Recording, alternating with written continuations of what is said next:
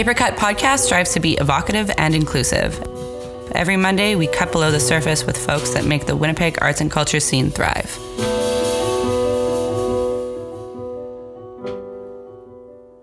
Welcome to the Paper Cut Podcast. My name is Jared Goche. I'm Olivia Michaelchuk, and we're here with Alex Kohut. Can you tell us a little bit about yourself? Sure.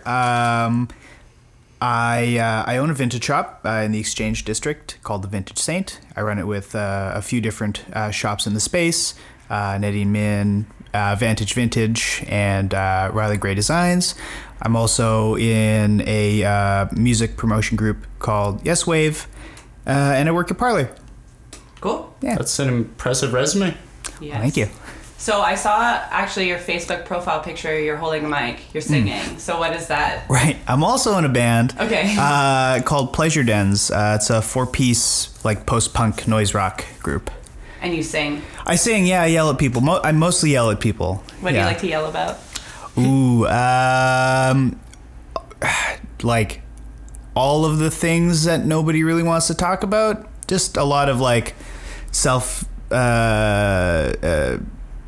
image issues, problems with masculinity, nothingness. Right. Yeah. What do you mean by problems with masculinity? Well, just like the stuff that kind of exists in our society that are issues, toxic masculinity, kind of as a subject.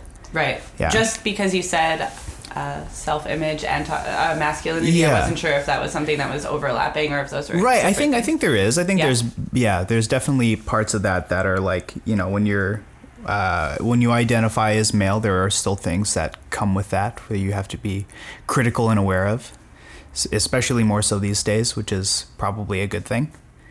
Cool. Yeah. And you're mentioning things that people don't really talk about that much. So sticking with that toxic masculinity, do you think that's a conversation that should be discussed more openly? That is an ongoing problem that needs to be a little more addressed? Oh, of course. Yeah. I think the vast majority of men that identify as men, were born as men, usually don't have that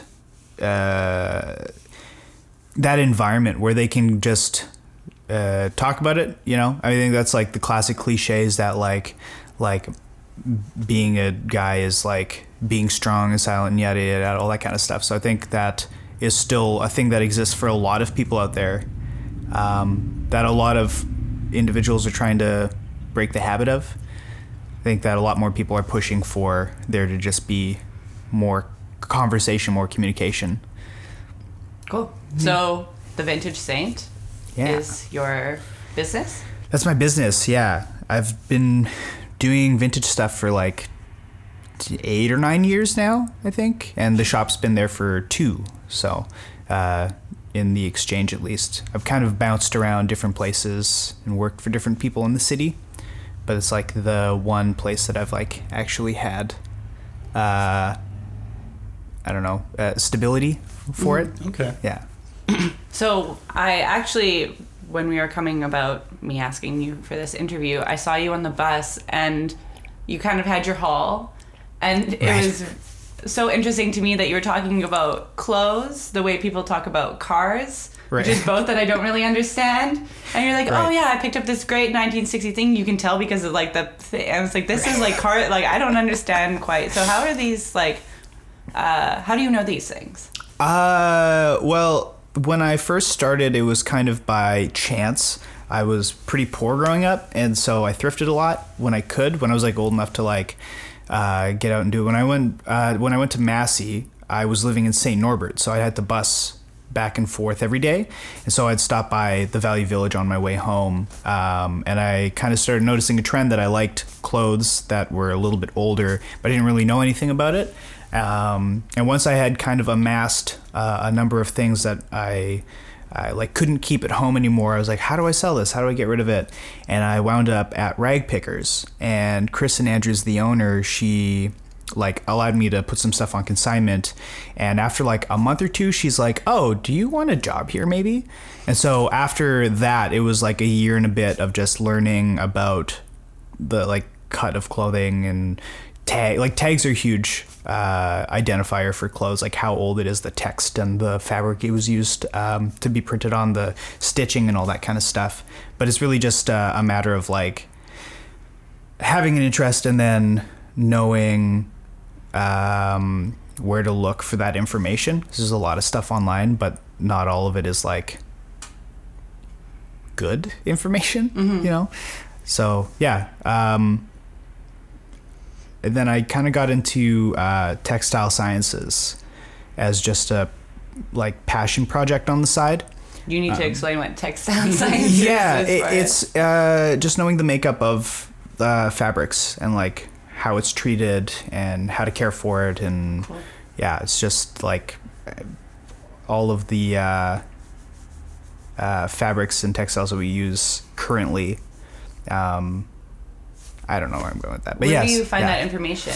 Like to study textile sciences, or is that like on your own? That was on my own. There's just like stuff online. Like I'm by no means at all I didn't know if there was a class or something. I'm pretty sure that you can go to university. Like part of it would be for like textiles and like fashion design and stuff like that. Cool. Would have content like that. Yeah. Nice. I've got a question. Okay. With your band and with vintage clothes, where does that style play into your band? Like, do you guys have a specific style because you have all this knowledge?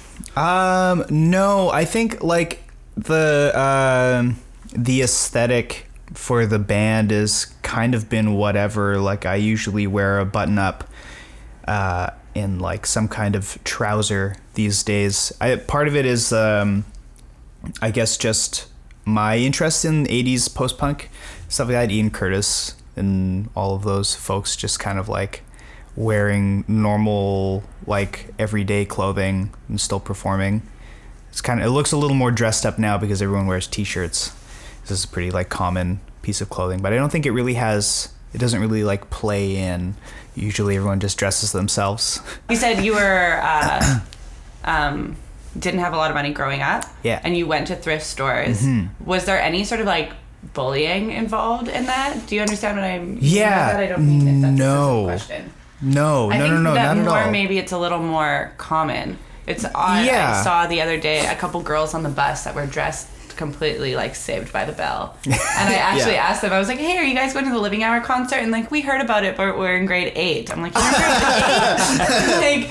But it's like a thing to I think that it's coming up more to be shopping vintage. I don't know where there was like it feels like there was a handful of decades where that was like kind of just off the beaten path for people, but the antique store secondhand thing has been around for years and years and years. Mm-hmm. I think that like if you're looking at it as like a classist thing, then maybe there's like that, like if you were in an upper middle class area and you were surrounded by kids whose parents were making six figures, that maybe that would be a weird thing. But I think growing up in Winnipeg, where there's like, you know, there's like I'm Filipino, there's a lot of Filipinos out here. We're thrifty as hell. My other half of my family is Ukrainian, thrifty as hell. Like people who just, you know, it's all about the deal. And Manitoba has always been like that. So I've never been made fun of for like being poor because everyone I knew was poor. I don't like it was for being annoying. Like I was annoying. That was what I got bullied for. But like otherwise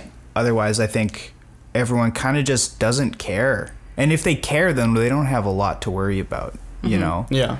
I think if anything, like these days, you'd probably find that like most yuppies are the ones who are getting picked on for being a little extra. Normal. Oh. Yeah.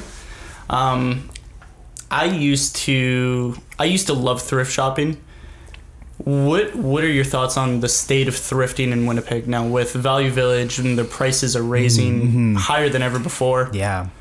Like Value Village is kind of a strange case because it's a for-profit, but I think everyone gets caught up in the idea that because they're doing like donation work that they're not that, but they are. Like half of their business is owned by a private equity firm. And so like I think that I've heard the last night I was talking about this with my partner, and she said that her friend had mentioned that Walmart owned a part of it, but it isn't Walmart. It's this like I think they have like $16 billion in what was it? Just in investments and other businesses and assets. They had $16 billion in assets. And so in my mind, a place like Value Village, where it's supposed to be like a thrift store, for them it's this business model where it's like, well, we make so much money. The society's kind of changed its tune on secondhand shopping. Most people and their mothers go thrifting. And so I think for that model to exist, it's like, it gets really hard for people who grew up like me to like go out and buy stuff, but there's still like MCCs, there's still Salvation Armies, like there may be that like religious affiliation for a lot of these groups, but they're still a charitable organization and they do decent work. So right. Yeah. What was that? I just heard that big sneeze. Oh, the I was big like, sneeze. I wonder Okay. if that got on the thing. It probably will. That was Craig, my roommate, sneezing. It literally ill. shook the living room. Yeah. So what are some of your favorite spots aside from your shop to hit for a good deal? For a good deal, out of town MCCs, those are the best ones. Yes. Smaller towns just have better deals. I don't know, like I went to Steinbach a couple years ago. They had rows and rows and rows of really old mason jars. I'm like, oh my god, mason jars. This is when everyone was like using them for cups and stuff. I was like, yes, my house is set, I'm ready to be cool or whatever. And they were super cheap. I found a pair of Ray-Bans for $2. They were a $200 pair of Ray-Bans out in Steinbach. Wow. Yeah, I would recommend spending the money on gas to get out to any number of small towns like Winkler and I think, does Altona have one? I think Altona has one. I think so. Yeah, and like Riverton, they're all great. All great spots. Yeah. It's an interesting thing that you say that. I'd gone on a road trip with my partner at the time, and we were going, there's this huge thrift store in Salmon Arm. Salmon Arm? Which is in BC. Okay. And it sounds like a BC place. A warehouse. It is a warehouse of like clothes. The first floor is like everything's like $1 or something. Right. And then the second floor is like the fancy thing where you can buy like a fur coat for like $12. Wow. Like they're separated so you don't do that. And we had picked up a pair of Blundstones. Yeah. And we're like, holy crap, Blundstones. Yeah. And they're probably so cheap. And we brought them up to the counter and the woman was like, these aren't $1. And we're like, okay. And she's like, we're gonna have to charge you $3. And we're like, oh, $3, and we looked at each other like, No. oh, I don't know what we can do. And we're like, you know what, we'll do it. Yeah. And then someone tried to steal them out of our cart. Oh, wow. This was like a cutthroat Wow. thrift store Yeah, in no Salmon kidding. Arm, BC. I'm recommending it to you. It is the best. This happens a lot in the city too, but like it's usually because it looks like I work there, I guess, because my cart is so full usually. Yeah. My how I usually go about it is I'll go through every rack and I'll have my cart sitting at the end, because if I'm just like in the middle of the aisle with a big cart, people, so I just leave it at the end and I'll go through all the pieces and I'll put it in the cart, like something that I'm remotely interested in, I'll put it in the cart and then I'll review it later before I leave for checkout. And like 9 times out of 10, there's always somebody like looking around and like going into my cart and like looking at stuff. Like there's this like, I think it was like 18 or 19-year-old dude, like twice my height, just like going through my stuff. And I'm like, hey man, it's nice stuff. He's like, oh, this is yours? All right, okay. And he's like still looking through it. I'm like, no man, like that's like, it's mine. like Yeah. you leave it alone, please. That's so interesting. Yeah. Have you ever had a really odd experience in a thrift store? Not odd, heartbreaking, yes. Oh, no. I found this beautiful 1950s coat. It was faux fur, and I had another one like it in my shop, but this one was all like white and cream, and the one that I had was like salt and peppery kind of color.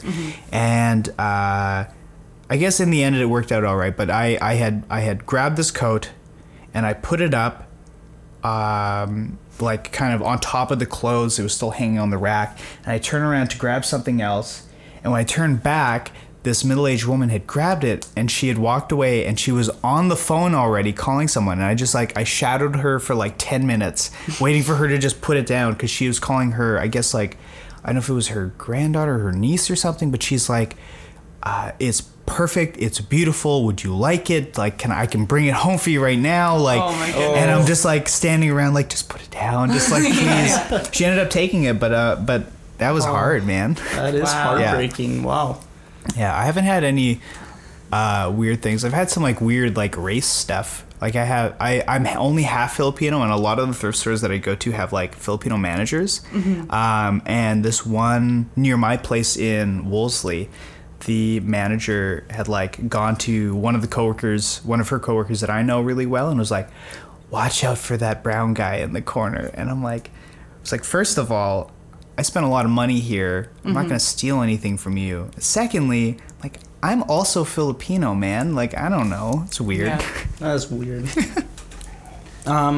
So I took a trip to New York last year, and I ran into this really, really obscure 90s thrift pop-up. Okay. And I went in there, and it had all these old school clothing, like Space Jam, Clueless, like all these random things that in the 90s they would have been maybe $20-$30, Right. But now they were $90-$100, especially in New York. Yeah, and I couldn't help but wonder, like, where, and it might be a similar process for you, but where do you go to find these artifacts that are now worth so much money? Yeah, it's really weird to, like, Winnipeg is a different market, but when it comes to stuff like that, I mean, it usually comes from homes, you know. When you do an estate sale, somebody calls you, or, you know, I've got all this stuff, collectors trying to get rid of their things. You usually go to the source, you buy the stuff, and then you flip it. But like for pricing, it's really weird. Like, you know, we're talking about markup on items like Champion back in the 80s and 90s. If you're wearing Champion, you were poor. Like, you know, that wasn't something that people were like frothing at the bit to get. But now I think nostalgia has a huge thing with that. A lot of people grew up like lower middle class. So it's like seeing these things from your childhood, or like your older brother, or like your dad was wearing it in a photo or whatever. It's like, oh, this is cool. This looks great. And so there's a lot more stuff like that like nostalgia factor, where they're kind of like now cultural icons because they were around for so long and like so ingrained in our memories that like when we see it, we're like, wow, that's great. Starter, great, cool. Champion, great.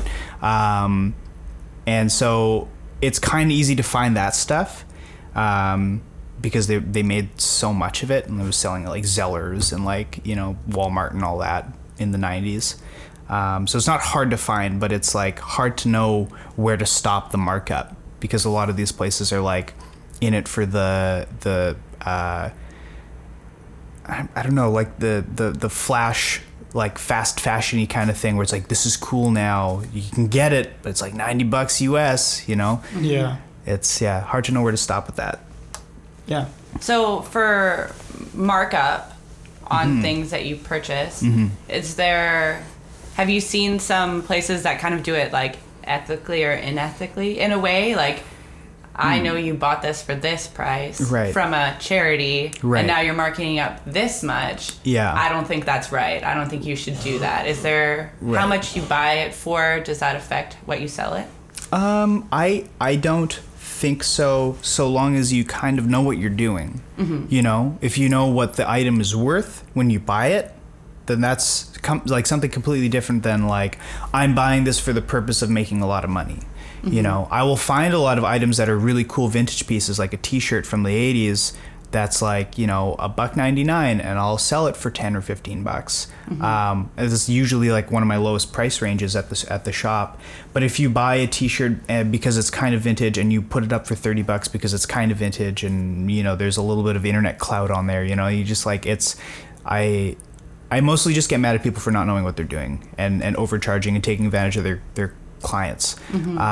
Because I've spent a lot of time figuring out how the market works and how vintage selling works. And so to approach it in a way that's just about making money is kind of upsetting, because that's not what it's about. You know, it's not about for me, it's not about making money, at least, you know. It's about getting the best deal for both parties involved, like my shop and the people who are buying it, you know. I'm not trying to bleed people dry. So I want people to come back.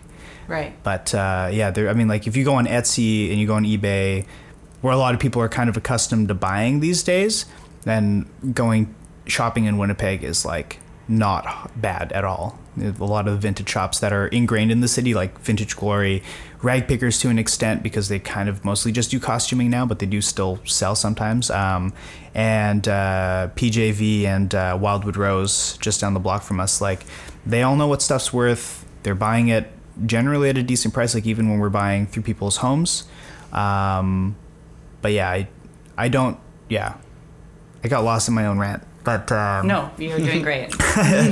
Yeah, no, I just buy from people that know what they're doing. Exactly, Yeah. exactly. Because otherwise, you might be getting cheated out of cash. So, what is your favorite article of clothing that you've picked up? And where did you get it? Oh, it's hard to. I would It's actually hard. be interested in the one that you've sold and the one that you've kept. Okay. Your, Yeah. like, Okay, favorite yeah, thing that yeah, you've yeah. ever sold and the favorite thing that you've ever kept, where Okay. you got it from. I sold this really, really great World War II jumpsuit. Just like this flight jumpsuit. And I imagine it saw some action because it was like worn through. And it had like, it wasn't like just like the normal wear and tear. Like it had seen a lot of work. So that I let go of, which was sad. And my most favorite piece, I've got so many clothes right now, like I'm trying to go through everything and like get rid of stuff. So I've like had my hands on everything recently. Oh, I found this like evening coat that's all black. What's an evening coat? It's it's a Sorry. type of blazer from like, I guess, I don't know, turn of the century to like 1930s. Oh, wow. Yeah. This one in particular was like 1890-ish. Wow. And it's got all the original buttons and all of the original stitching. And I don't wear it because it's hard to, I don't know what I'd wear it with, but it's, yeah, it's just like sits in my closet right now. I was just going to ask, like, do you coat check that every time or just Yeah. like wear it somewhere cold so you don't have to put it down? I Like, haven't yet. If there was like in a lot of places in the US, there are people who like wear all vintage, you know, like they'll like meet up and go to the park, or they'll have like a bike ride or something. If we had something like that, I'd probably wear it, but I haven't like had the chance to like bring it out because I'm kind of worried about it. Right. Fair. Yeah. That'd be an interesting. Do you mean a meetup as in like an event where everybody Yeah. comes and does that? Yeah. That would be an odd scene, like if you were like just riding your bike past Munson Park and everybody is just like, Yeah, whoa, all- what a time. Well, there was that tweed bicycle ride that Rag Pickers used to be a part of cool. or whatever. really? Yeah, and so people would like dress up in their best like tweed stuff, and then they'd go on a nice little bike ride together. They do that kind of meetup in the UK a lot. I follow a few people who like dress exclusively in like vintage clothes. A bunch of very eccentric people, but they have like these super massive meetups in like Belfast and like Belfast. Let's say Belfast. Yeah. Yeah, but we don't have anything like that right now that I know about.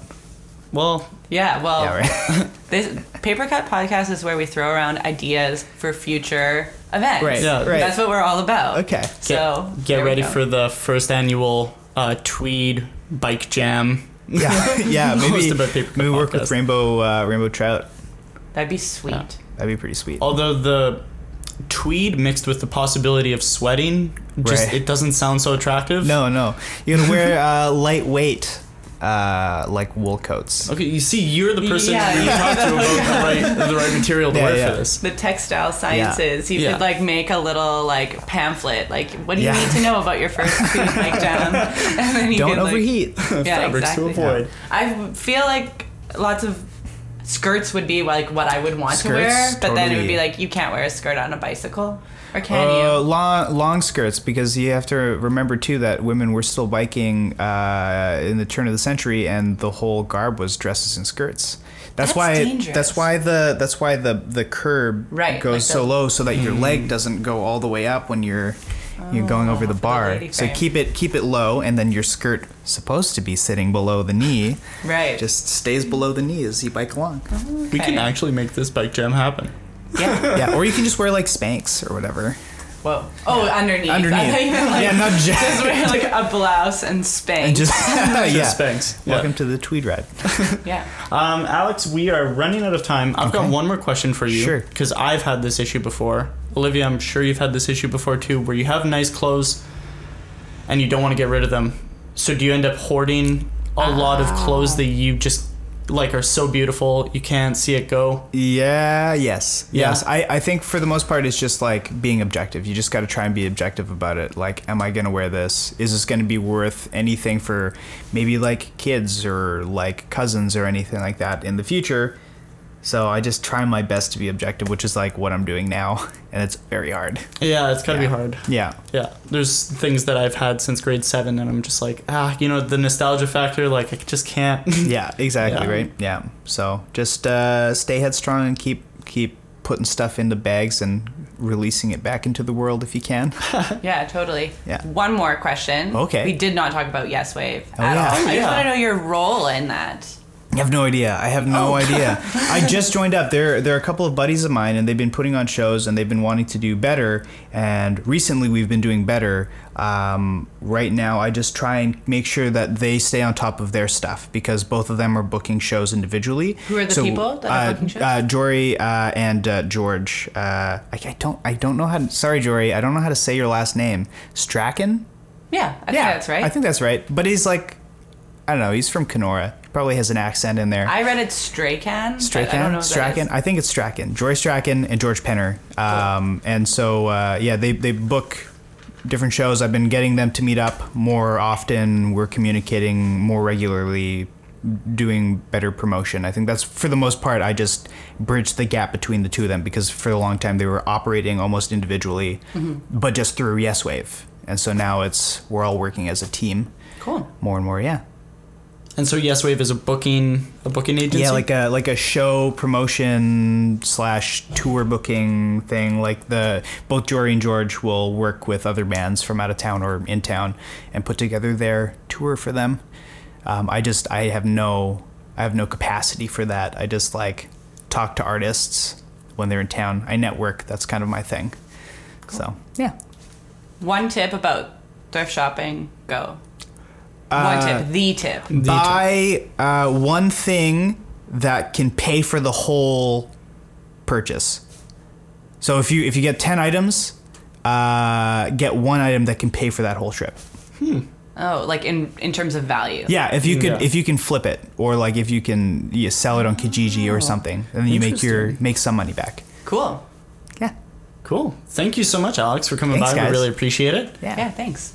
We appreciate you cutting deeper With us. with Paper Paper Cut Cut Podcast. Thank you.